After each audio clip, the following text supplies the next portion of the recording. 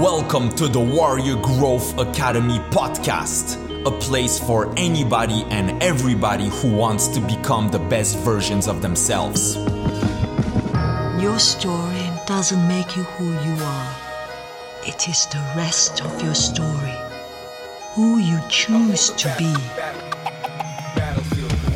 You can write a story about who you've been, and you can write a story about who you are now, but you can also write a story about who you could be. It's better to be a warrior in a garden than a gardener in a war. Look into your heart and see what it is that you truly want. You have to take possession of your life. You must be the master of your own kingdom. Ladies and gentlemen, welcome to another episode of the Warrior Growth Academy podcast, where we cover life hacks, habits, personal mastery, interesting concepts and ideas, stories, ancient and modern wisdom, all the things that will make us learn and grow into becoming the better versions of ourselves. I am your host, Jakub the Funky Warrior, and today I'm coming to you live and direct. Well, not live exactly because this is recorded, but coming to you now with a warrior wisdom of the day. We can learn from our past experiences, from others, but also we can learn from nature, animals, even insects. After all, we share the same earth, so we have a big thing in common. Today, we'll dig into the bee kingdom. First, let's hear the review of the week from Vanessa. Natural, funny, energetic. This podcast is now part of my morning routine. It's like having a friend cheering you up and enlightening you and inspiring to go out there and be a better self. Be more aware. Jakub's energy is so likable. He's natural and funny. Honestly, a breath of fresh air in the podcast world. Thank you so much, Vanessa. I appreciate you. You're awesome. And for anybody else, if it's not already done, please leave a review and a rating on Spotify and Apple Podcast. Let's make altogether this the #1 podcast in the world. And also, I always love hearing from you and knowing what do you enjoy. All right, let's get into the subject of the day. Actually, wait. Before we get into the serious business, I've got something else. A super duper cool ass surprise for you. We're launching a newsletter. Yeah! It will be sent twice a month. Awesome ideas, articles, books, exercises, life hacks. Basically, if you love this podcast, you're gonna love even more this newsletter. You can find the link in the description of this episode or in my bio on Instagram at Funky Warrior Jakub. Anyways, I'm sure you're gonna love this. Alright, enough messing around. Let's get serious. Muhammad Ali said it beautifully. Fly like a butterfly, sting like a bee. But bees do more than just sting and produce honey. They live in colonies and have a special way to ensure their survival. A crazy fact is that in a bee kingdom, a hive has about 20 to 80,000 bees, but there's only one queen bee. She's bigger, she's protected by all the bees, and she make all the bees. You see what I did right there? Yeah, I know I'm clever. The queen bee makes up to 2,000 eggs per day. And what's even more interesting is that the queen bee lives 10 to 40 times longer than the worker bees, which are all the other bees. So she lives for years and even decades, while other workers only live a few months. So hearing this got me curious. How come one bee out of 80,000 bees lives that longer? So there are two main answers to that. Nutrition and protection. So the whole colony protects the queen and give her the best quality and food and nutrients. So the protection obviously is more for the survival, so she doesn't get killed by a predator. So really it's her eating habits that make her become twice the size and more than double the weight of other female bees, even if she doesn't have any genetic advantage. So basically her DNA is not different from the other ones. But looking even more into this, and you know how scientists are, they're pretty curious, they want to test a lot of things and observe a lot of things to come up with a lot of things. So the University of California made an experiment by removing the queen bee from her hive. And what they observed was insane. The regular female workers started producing eggs and also experienced health benefits just like the queen. And also what they observed is that the worker bees that reactivated their ovaries were more resilient against viruses. And then other curious scientists came into play in 2 German universities and observed the same things on studies on ants. Okay, so a few thoughts come to mind while observing all this. It seems that there is that sacrifice of everybody for the well-being of one. And then what came to mind, and I don't really have an answer to that, but is it even possible that we live something similar, us humans, in our society? Is it similar to the wealth being accumulated by a few ones, while in a way the whole world sacrifices?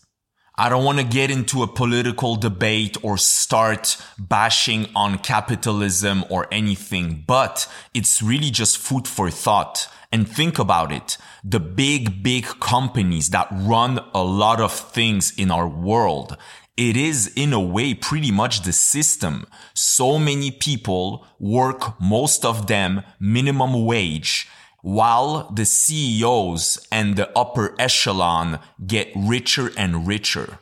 Okay, so back to bees. Also another thought that comes to mind is that each one of those bees has that potential, right? When we remove that queen bee, the regular worker bees suddenly had their powers reactivated and their health getting better. But in the presence of that queen bee, in a way, they limit that potential.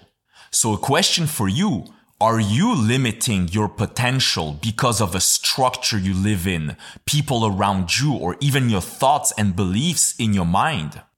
And a final thought, and that's actually for any species, even for plants on this earth, is that we are genetically driven by the instinct of survival of our species. But the thing is, and that has been observed and studied by psychologists and other people for decades, is that it doesn't include happiness and fulfillment and the relationships we build with people.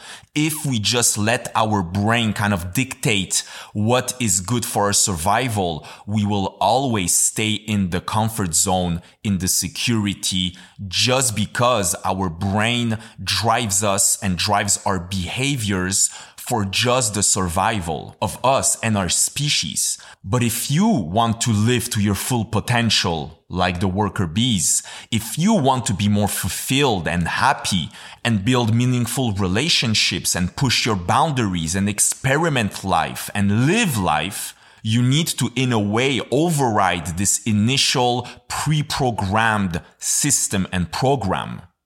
Alright, so the 2 main lessons we can take from this, and I know there's a lot of questions and other discussions to be had, but number 1, nutrition is key. You see the effect on that queen bee. What you put in your body has a direct impact on your strength, health, and longevity. And second, you have that potential within you. Just like those worker bees that in the presence or not in the presence of queen bee, as soon as they start behaving differently, you see some magic happening. And I know we are all in a different place of our journey and we move forward in our speed in different experiences and different events. But if you live in today's world, there's a big chance that you're not yet living to your full potential. That's not to bring you down. That's actually exciting because that means the best is yet to come and you have something to look forward to. So that potential, ask yourself, what could it be? And that's no pun intended.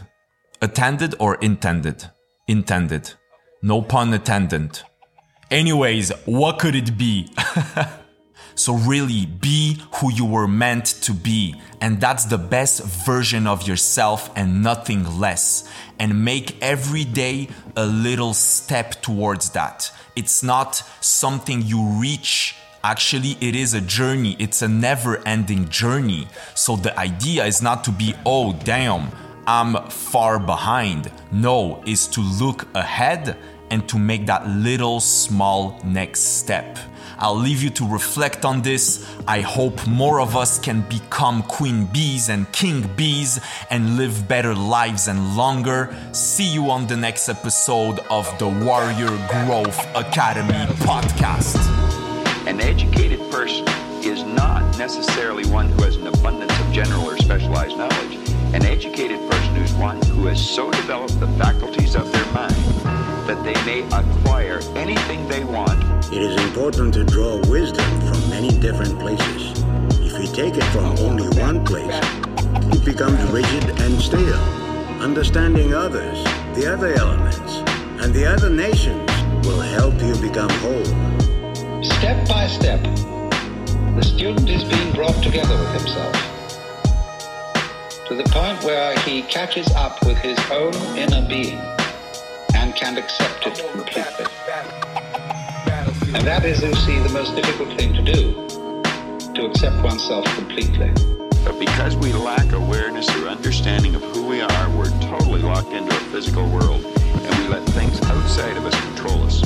95% of the population are reacting to life. They're not really living at all. And it's very important that you realize that your evolution, your journey through this incredible thing is nothing to do with anyone else. And you can't live your life the way your mommy and daddy want you to live it, or the way the people at the office say you gotta live it, or the way society says you gotta live it. You gotta live it for yourself. I'm on the battlefield.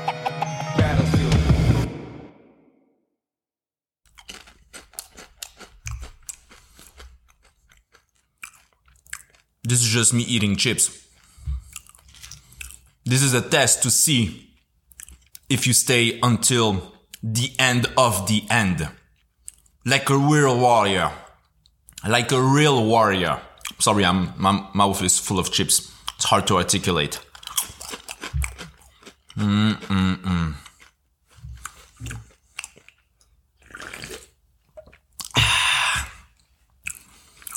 Okay, bye.